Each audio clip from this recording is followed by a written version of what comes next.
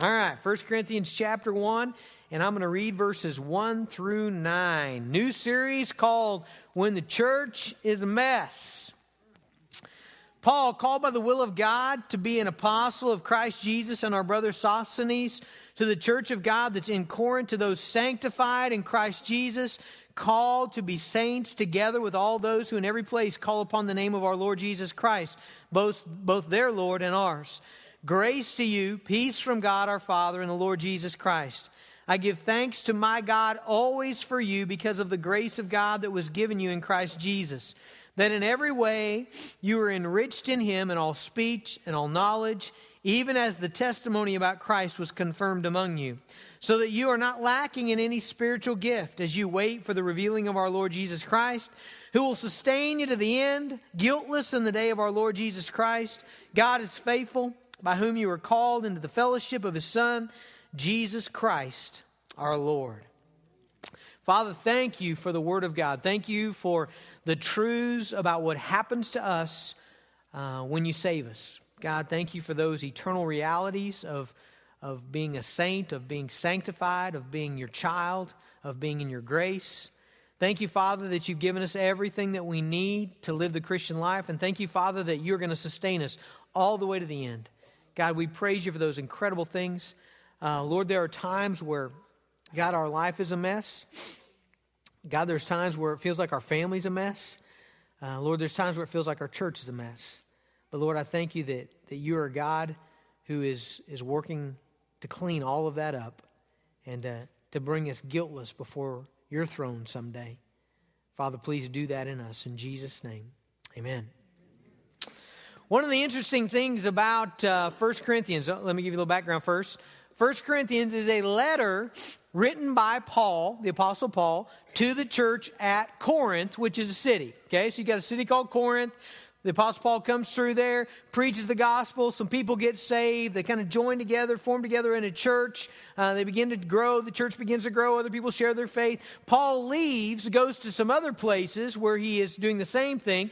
And then from time to time, he writes letters back to the church, okay? He hears about what's happening, hears about their progress, hears about their problems. And so he writes letters back to the church. And so 1 Corinthians is one of those letters from the Apostle Paul to the church in Corinth, okay? Now, the really surprising thing about this is what Paul says to begin this letter, okay?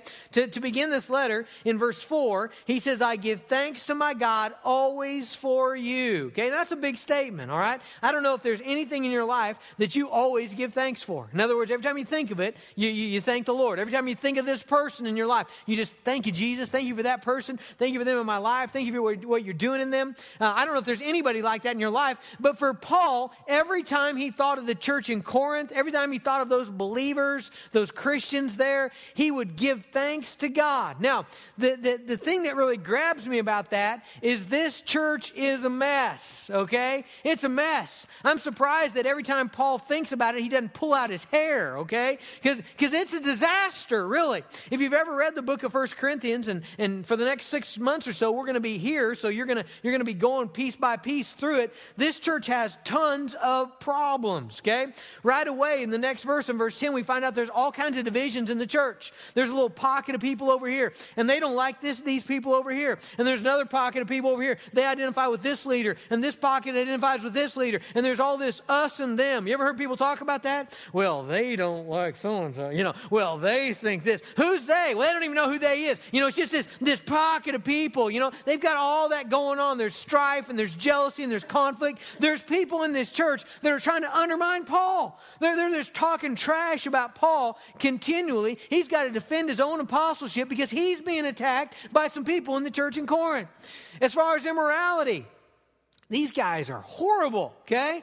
There's a guy in 1 Corinthians 5 we're going to read about who is living in a sexual relationship with his stepmom, okay? I don't care what state you're from. That's bad, all right? I mean, that's horrible. I don't care what I can't imagine any people group anywhere thinking that's okay. And the church is not doing anything about it, okay? In chapter 6, you've got believers suing other believers. I mean, can you imagine that? Me and Winnie in small claims court just yelling yelling at each other and hollering over $50, you know, and we can't settle our agreement. We got to go before the judge. I mean, that's embarrassing for a church not to be able to work out their differences and agree with one another and be giving to one another. In chapter 11, there's abuses of the Lord's Supper. They're having the Lord's Supper. They're having these fellowship dinners. Some people are getting drunk. Other people have nothing to eat. God is so mad about that he says, some of you are dead. Some of you are going to die because I'm going to take you out because of this thing here. You know, in chapter 14, there's this abuse of speaking in tongues. Their church worship services are so chaotic that they're more like a circus than they are a worship service. In fact, in chapter 14, verse 23, Paul says, man, if an unbeliever comes into your church, they're going to think you guys are nuts. I mean, they're going to think you're crazy. That's what Paul says. Things have gotten so bad in this church. It's just an absolute mess. And so you know what's surprising? What's surprising is that Paul doesn't start this letter just writing them off, you know? I mean, Paul doesn't just be like, you guys are just a mess. I tell you, I'm so frustrated with you. You haven't listened to anything I've said. You're not obeying the Bible. You're not following Jesus. I'm so angry. I mean, that would be the temptation, wouldn't he? I mean, that's really popular in our culture. There's a lot of church, you know, any church bashers in our culture? You know, there are people that they're always just picking on the church. You're always just pointing out all the blemishes and all the negative things. And man, it would have been real easy for Paul just to become one of those people. And it's hard for us sometimes not to become those people. You know, in general, I'm a guy who loves the church. I just love the people of God. I mean, I get up Sunday and it's a cool thing for me to get to see all of you guys. I love it. I just enjoy being with you. I enjoy seeing how you're doing. I enjoy seeing you. I mean, that's generally how I am. It was interesting though, this week I had a bad week. And I just sat back. Paula can testify to this. I sat back in my chair and I just laughed, you know, this week. And it was kind of one of those laughs where you couldn't tell if I was crying or laughing. And Paul was like, are you all right? You know, and it just, the irony of me preaching this message about the church being a mess, and I know this is exaggerated. You ever exaggerate things in your own head, you know? And I did that this week, but it just seemed like that everybody that I'd invested the last 2 years of my life in, you know, I'm talking about met with and prayed for and encouraged. It just seemed like a whole string of them came in my office and said, hey, Pastor, I've just decided to jump back into sin, you know. I'm just going to jump off the cliff, destroy my life, and be miserable. Yeah, I mean, I was just, but it was exaggerated. It wasn't, you know, it was more than it really was. And sometimes we do that. But even I got a little frustrated with the church sometimes. And I love the church. Well, not Paul. Paul starts this letter to a church that's an absolute mess by saying, verse 4, I give thanks to my God always for you. Now, how is Paul able to do that? A couple things. First of all, Paul realizes and affirms a very important point about the church. It belongs to God. Look at verse 2. To the church of, what's that next word? It's not Bonnie. It's not Jason. It's not Pastor Chris. Not Pastor Andrew. To the church of God. Friends, did you know that the church is the bride of Christ? I don't know if you've been to very many weddings, but when you go to a wedding, please, please, please do not go up to the groom and start tearing apart the bride, okay? Don't go up to the groom and say, I can't believe she wore that, you know. White, really? You know, I've heard stories, you know. Don't do that. Don't go up and say, man, I can't believe she wore that dress, you know. Where'd she get that, you know? That come from the dollar store? Don't do that. Do not do that. And please don't do that to the church, okay? Because you know why? It's the bride of Jesus. I don't care what you think about it. It's Jesus' bride. Jesus picked her. Did you know that? Jesus picked the church. Jesus called the church to himself. Jesus drew them to himself. Jesus sanctified them. Jesus joined the church to himself. And so it's God's church. And sometimes it is a mess. Yes. Okay? We don't have to hide that. Sometimes Christians are a mess. I can tell you the reason why for that. We did a scientific study the other day in the office. 100% of church members are sinners. We kept looking for that 1% that weren't, and we don't have them. Evidently, they're in another church. But 100% of ours are sinners, okay? They're sinners, and what that means is there are times, hopefully not very often, but there are times when they do not obey Jesus. There are times when they do not put to death their sin. There are times where they don't follow Christ. There are times where they blow it. And because of that, there are times when they're a mess. Now, here's a real question that we got to figure out today. What do you do with a mess? What do you do with a mess? You know, if you'll think about your house, you'll realize that people handle a mess in a lot of different ways. Okay, just think about your house. Let's say that in your kitchen, this happens in our kitchen, someone woke up and they were getting themselves some orange juice, and evidently they only had one eye open still, and it goes all over the floor. Okay, so you got a puddle of orange juice on the floor. Now, how do people handle that? Well, you've got some people that just simply ignore the mess. You know how you can tell these people? You can tell by their footprints, because they walk right through the orange juice and they track it on, you know, and they're kind of like, my socks are wet. How come, you know? And they're just oblivious to the mess. They just ignore it. They're not having any part of cleaning it up. They're not having any part of acknowledging it. I mean, they're just walking right through the mess, okay? And you got people like that in the church, you know? There's folks that their lives are in a mess, their family's in a mess, and they're just oblivious, you know? You got men, unfortunately, their family is just tanking, it's going in a mess, and they're just ESPNing it, you know? They're just completely ignoring the mess of sin in their lives, okay? So you got some people like that. You got some people who point out the mess and criticize and judge other people who are the messy, okay? We've got some of those in our family. I can't tell you how many times that one of our kids, they got one finger pointing at the mess and one finger pointing at one of their siblings, you know? And they're criticizing, you know? Look what Avery did. How didn't you get back here and clean this? I mean, you know, they're just pointing out the mess. And you got people like that, don't you? You got people that just point out the sin in everybody else's life. That's all they do. The only thing they're good for is directional. They're just pointers. That's all they are. You know, they're just pointing out the mess. You got some people who despair over the mess. In the kitchen, it's usually mom. Has ever happened in your guys' house, you know? Something just happens with mom and it just snaps. Ever happened, you know? And she's just standing over the orange juice just weeping, you know? Nobody cleans up anything I've taught him in time, and nobody ever listens to anything I say. And nobody cares, you know? Just make this mess, you know? I mean, they just something happened, you know? We're trying to get mom to the doctor, you know, get her some meds, you know? I mean, she just despair over the mess. And you got people like that in the church, don't you, man? They just give up. They just want to quit, you know? Man, my small group's a mess, and we tried to discuss, and nobody would talk about anything. I'm just going to despair and quit, you know? So you got people that despair over the mess. You got people, this is similar, but not quite the same. You got people who feel helpless over a mess, and they just decide to live with it, you know? They're just going to live with it, you know? It's just, well, we got orange juice on the floor. Hey, everybody, just walk around it. Just walk around it, you know. It's okay. It's all right, you know. We know it's there, but we're just going to live with it.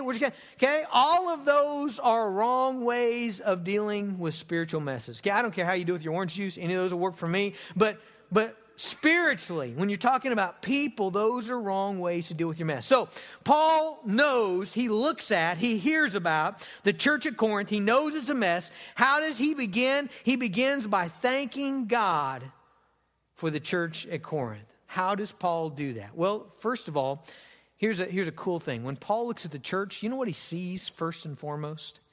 He sees Jesus. That's a great discipline to get in your life. I want to prove that to you. Everybody look back in your Bibles.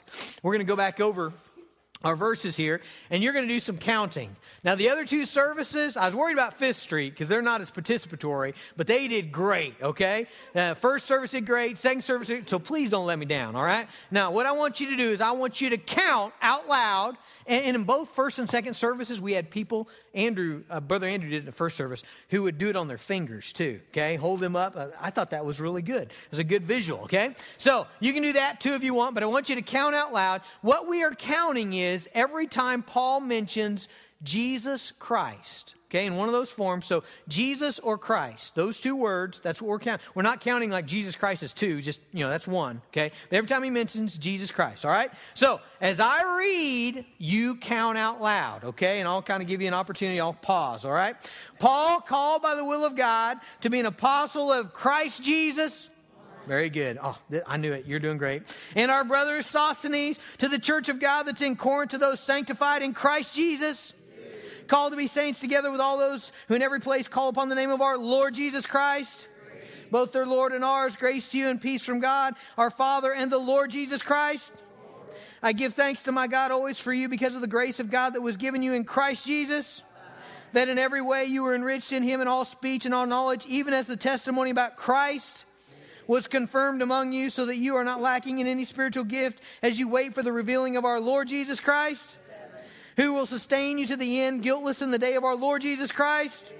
God is faithful, by whom you are called into the fellowship with his Son, Jesus Christ our Lord. 9 times. 9 times. I was so afraid that when I did that, someone would lose count and they'd miss a number and we'd come up with 12 in one service or whatever. You didn't. Everybody got 9. 9 times. In 9 verses, Paul starts out this letter and he talks about Jesus. He mentions Jesus by personal name 9 different times. We didn't count the number of times he talks about God, did we? And that's a lot. Or Lord, okay? Just the name Jesus Christ 9 different times. And so it's very clear when Paul is thinking about the church, he's thinking about who? Jesus. Why? Because Jesus is in the church. The church is the body of Christ. The church is the bride of Christ. Jesus Christ, the Spirit of God, lives in every born-again believer. And so as Paul looks at the church, he sees Christ. We need to learn the art of affirming Jesus Christ and his work in other people. I've been reading this book by Sam Crabtree. It's called, actually I can't remember what it's called. It's called like The Art of Affirmation or the something affirmation. But anyway, it's about learning to praise and encourage and affirm the work of God in people's lives, okay? You see, it's one thing for me to say, man, Michelle, you play the piano really great and you sing really great and man, okay, that's one thing, okay, and that's good. We want to encourage people, but see, Michelle could get the big head over that, and that could actually be destructive in her life. You know what's a better thing to do with people?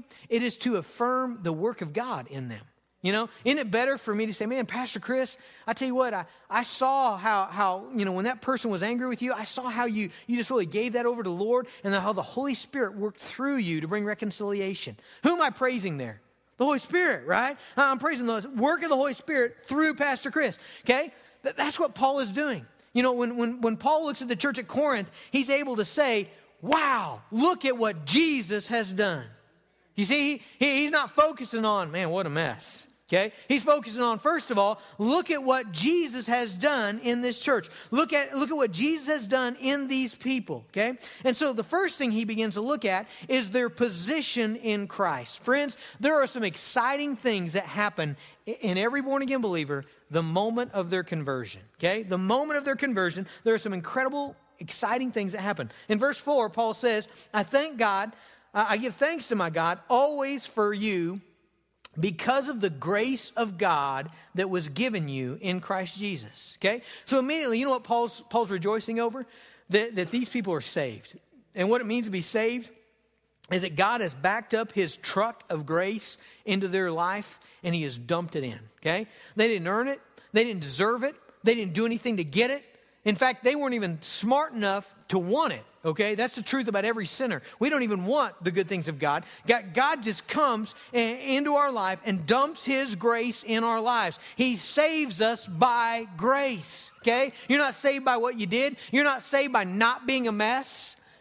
You're saved by the grace of God, by God drawing you to himself. In verse 2, it says to the church of God that's in Corinth, to those sanctified in Christ Jesus. You know what the word sanctified means? It means to be set apart, okay? And so when God saves a person, what he does is he comes in and he sets them apart to himself. He joins them to his son Jesus. He pulls them out of the world and joins them to Christ spiritually. Okay, they're sanctified in Christ. Notice verse 2 says they are called to be saints. Okay, you might have thought a saint is a person who lived their life perfectly and did everything right and then died for their faith, and so we made him a saint. No, that's not true according to Scripture. You know what a saint is in the Bible? A saint is every born-again believer. They are holy. Why? Because Jesus is holy, and they're joined to Jesus, therefore they're a saint. And therefore, every believer can be called a saint. And so Paul is talking about who we are positionally in Jesus Christ. When a person is saved, God comes in and he joins them to Christ. He forgives their sin. He makes them righteous.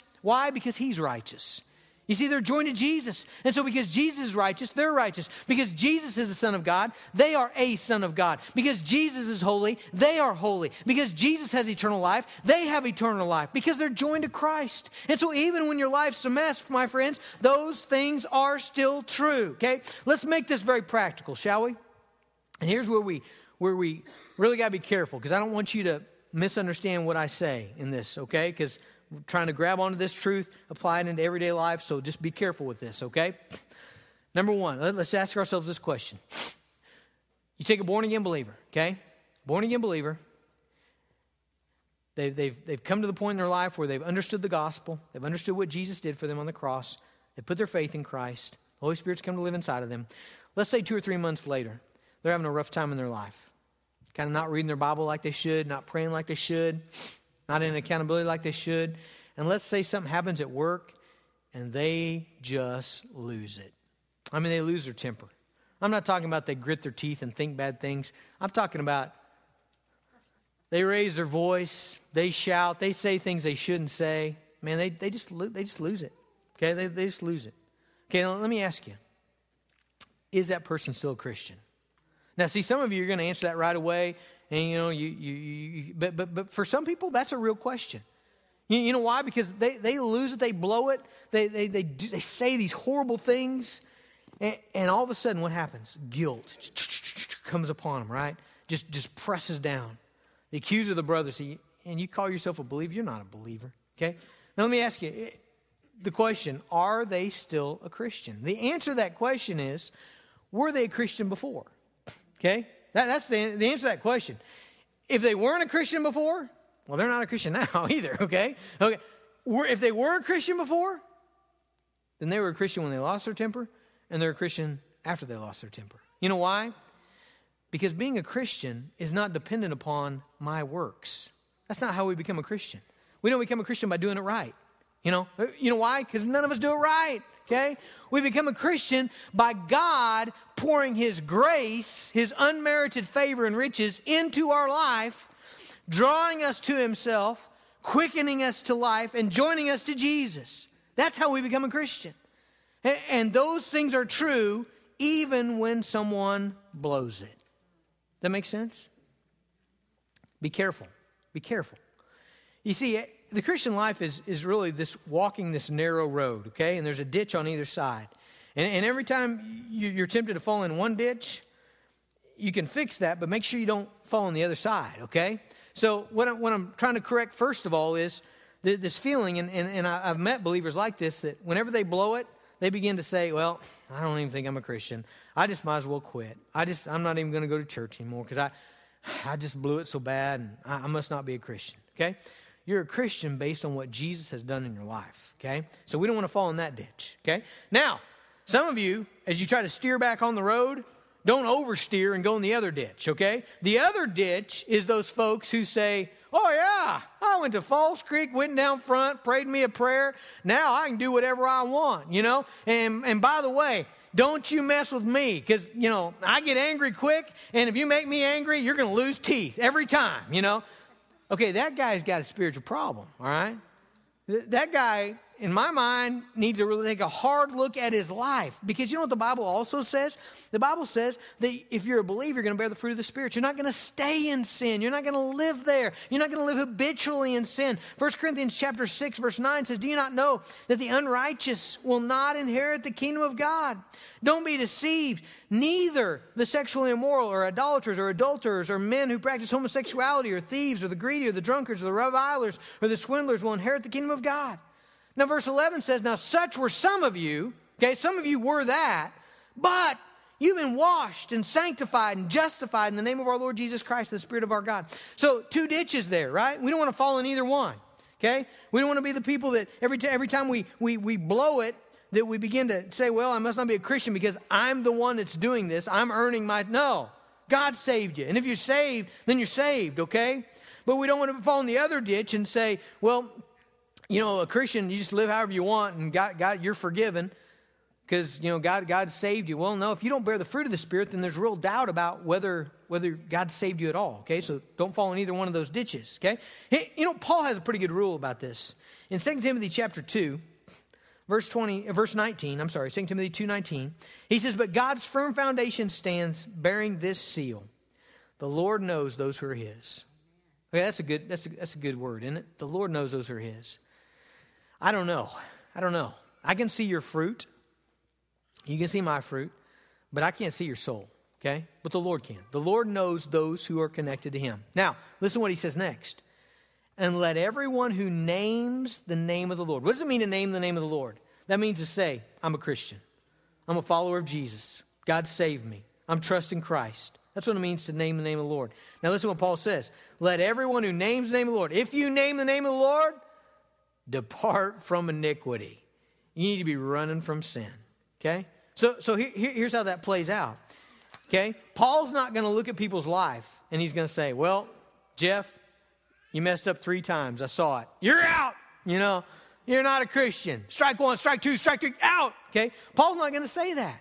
Paul's not going to make that judgment. Paul's going to say, Jeff, are you a follower of Jesus? And Jeff's going to say, yes, I'm a follower of Jesus. And then Paul's going to say, all right, buddy, I saw what's happening in your life. And listen, you need to take that to the cross. You need to go to the cross. You need to remember the gospel. You need to confess your sin. You need to embrace God's forgiveness. And then you need to stop sinning. You need to trust him to help you. And buddy, I'm going to help you. That's what Paul would say. I'm going to help you. Come to my Bible study on Wednesday night. And let's meet for prayer on Tuesday. And I'm going to match you up with an accountability partner at your work. And man, God's going to do this good thing in you. That's what Paul would say. You see, Paul would first of all rejoice in the position that Christians have in Jesus. Paul would say, wow, you're in Christ. God's forgiven you. You're joined to Christ. And then second of all, Paul would say, all right, and now God has given us what we need not to live in sin.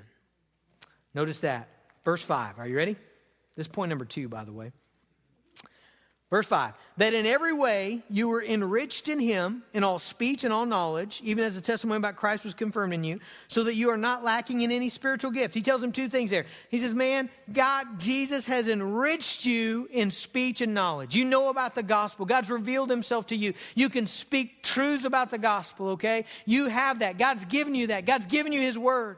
Okay? And the second of all, God's given you spiritual gifts. Now, what does it mean to have spiritual gifts? Well, spiritual gifts are the Holy Spirit, and we're going to look at more at this in chapter 12, the Holy Spirit working through one believer to strengthen the faith of another believer. Okay? That's what a spiritual gift is. A spiritual gift is when God works through Tyson to strengthen my faith. That's what a spiritual gift is. 1 Corinthians chapter 12. Is kind of the great passage on this. 1 Corinthians 12:7 says this, to each is given the manifestation of the Spirit for the common good. Okay? Manifestation of the Spirit means the Spirit reveals himself or works through one believer to another believer. Could be through you sharing a verse with somebody. Could be through you praying for somebody, you rebuking somebody, you warning somebody, you encouraging somebody, you teaching somebody, you praying, whatever. God's working through you to strengthen another believer. And here's what Paul says. Man, Paul says, I can rejoice over this church even though it's a mess, number one, because I know positionally you're in Jesus. I believe that many of you are saved. You're truly saved. And number 2, I know that God's given you what you need to get out of this mess. To stop sinning. You see, the church at Corinth, they had what they needed. They just weren't using it. Nobody's stepping in and telling this guy who's living with his stepmother, man, look, you need to stop this. That's what Paul was upset about, was the church wasn't doing anything. They weren't doing anything in chapter 6 with these believers suing each other. They weren't being peacemakers. They were like people who were pointing at a mess, and God gave them a mop, and they put the mop up on the shelf, and they kept pointing. They're not using their gifts. And so let me please tell you, folks, you have what you need to live the Christian life. Okay, amen? You have what you need. That's what Paul is saying here. He is saying that you are not lacking in any spiritual gift. You're not lacking in anything you need to live the Christian life. Guys, men, we talk to the men all the time at Lincoln Avenue. Men, you have everything you need to lead your family in Christ. Now, some of you are going to say, you don't know my wife. You don't know my wife. Whether for good or bad. You know what some of you are going to say? You don't know my wife, man. She's a spiritual giant. She memorized Leviticus yesterday, How am I to compete with that? How can I lead this lady, Hey, let me tell you, the Bible is not false. God says he's given us everything we need to live the Christian life, okay? You got everything you need to lead your family, to lead your kids.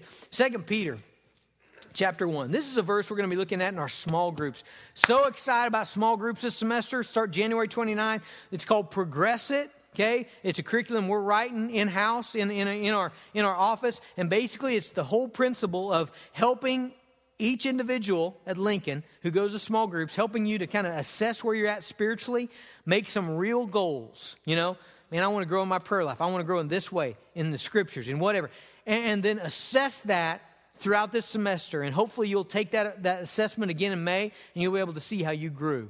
You'll be able to measure how you grew in your faith, how you grew in your Christian life in this next semester. And so that's kind of the whole theme of small groups. That's just a commercial for you there.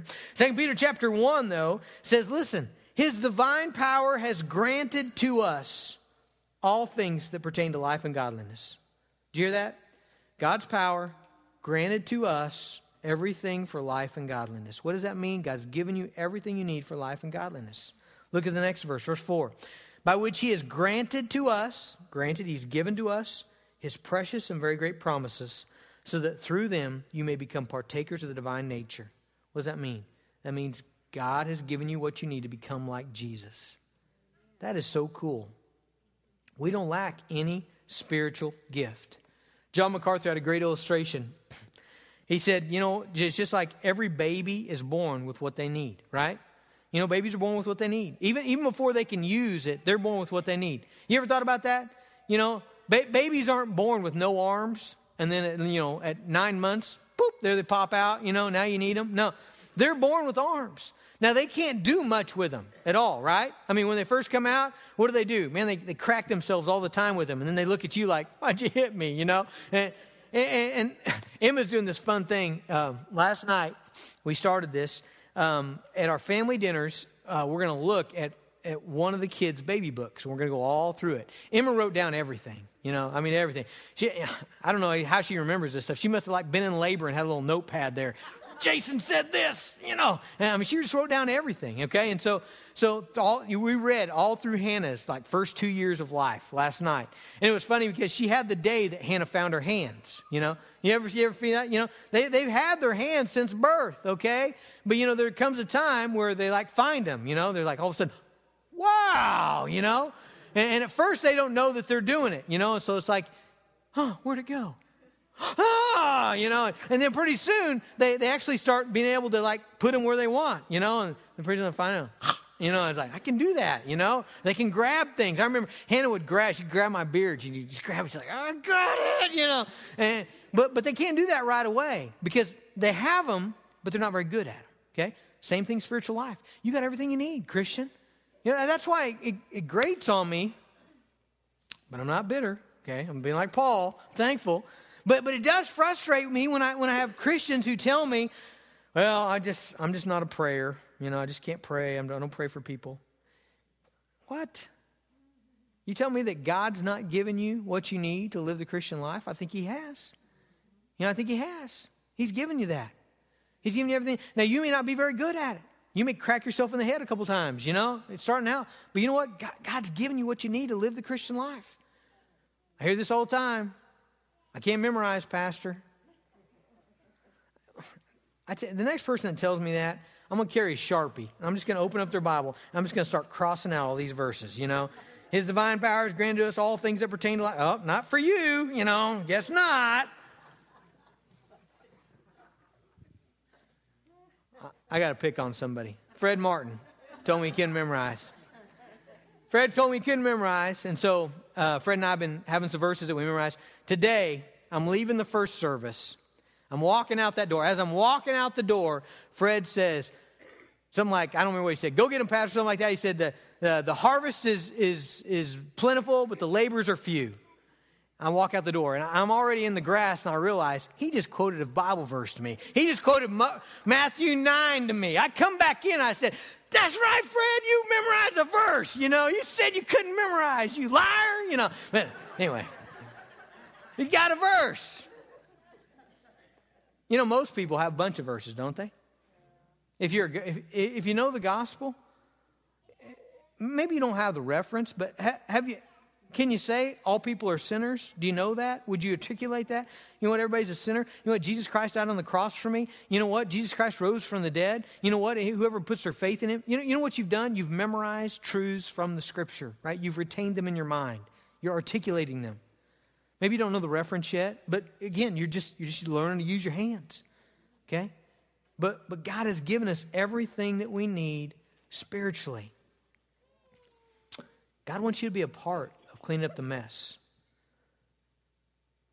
And He wants you to be a part of that. How do you handle the mess? You know? Hopefully you're a person that says, man, number one, I know that God is deeply at work in my life and in my family's life and in my church's life. I know that He's set me apart, that He's called us to be saints, He's filled us with His Holy Spirit. All of that is true. I've got great confidence in regeneration in people. And hopefully you're going to say, you know what, I know God's given us everything we need. He's given us Bible teachers here. You know the cool thing about the church? God, we don't lack any spiritual gift. What we need, God brings us. Isn't that cool? If we need it, God's going to send it. If we need someone with a certain gift, God's going to bring them here. He's going to bring them from wherever. He's going to put them here because we don't lack any spiritual gift. Last thing, man, God's going to finish this thing to the end. Look in 1 Corinthians chapter 1, verse 7 and 8. So that you are not lacking in any spiritual gift as you wait for the revealing of our Lord Jesus Christ. That's the finish line right there. The revealing of our Lord Jesus Christ. That's the finish line. When Jesus comes back and He reveals Himself. He shows Himself. Okay, the Bible says we're going to see Him. And when we see Him, we're going to be made like Him. We're going to be transformed. That's the finish line. But until then, it says, as you wait for the revealing of our Lord Jesus Christ, who will sustain you to the end. Man, that's encouraging to me. Who will sustain you to the end, guiltless in the day of our Lord Jesus Christ. God's going to finish what He starts. Let me show you something about God. God finishes what He starts. Romans chapter 8, verse 29 says, for those whom He foreknew, He also predestined to be conformed to the image of His Son. God's plan is to conform you to the image of Jesus, okay? And notice in verse 30, those whom He predestined, He also called. And those whom He called, He also justified. And those whom He justified, He also glorified. Let me ask you, what's the finish line? The finish line's glory, right? Glorified, right? To be glorified with Christ. Well, you know what this says? This says that God's going to take us the whole way. Predestined, called, justified, glorified, all the way to the end. Those whom He justify, He will glorify. Friends, God's going to take care of the church. God's going to take care of the church. He's going to keep us believing. He's going to keep us trusting. He's going to keep us in faith. You know what's going to happen? There's going to be times you're going to make a mess of your life. You know what? You're going to be in that mess, and what you need to do is you need to look up and say, all right, I know what's true of me. I'm a born-again believer. I'm redeemed by the blood of Jesus Christ. I'm set apart as a saint. The Spirit of God dwells in me. That is true of me. And therefore, God has given me everything that I need. I'm going to repent of my sin. I'm going to put my faith in Christ. I'm going to join with my brothers and sisters. I'm not going to pull away from the church. Man, I tell you what, when your life's a mess, what's your initial instinct? Man, I didn't say this in the other services. We got to go back and do this all over again because this is good. What's your initial instinct? Your initial instinct is to hide your mess, isn't it?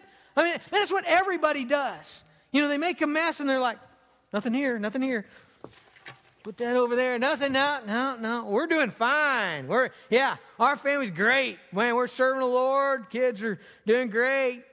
We want to hide our mess. You know what we ought to do? We ought to tactfully and wisely, we ought to come to our brothers and sisters, people that God, our small group, a couple friends in the church. Say, man, look what I did. I'm in a mess. I need your help. Would you pray for me? I trust that God has given what I need to fix this and to get this right because I don't want to sin anymore. Man, that's what we got to do. And we got to have great confidence. Man, you should have confidence in your heart. God, what does it say? Who will sustain you to the end? Who will sustain you to the end? God's going to get me through this. Amen? God's going to get me through this. And I shouldn't doubt. You know why? Last verse, verse 9, then we're done. God is faithful. Let's say that together. God is faithful. What does that mean? He's reliable. He's dependable. He won't let you down. Okay? He's not going to abandon you. God is faithful. God's faithful. Let's trust Him. Amen? All right, let's pray.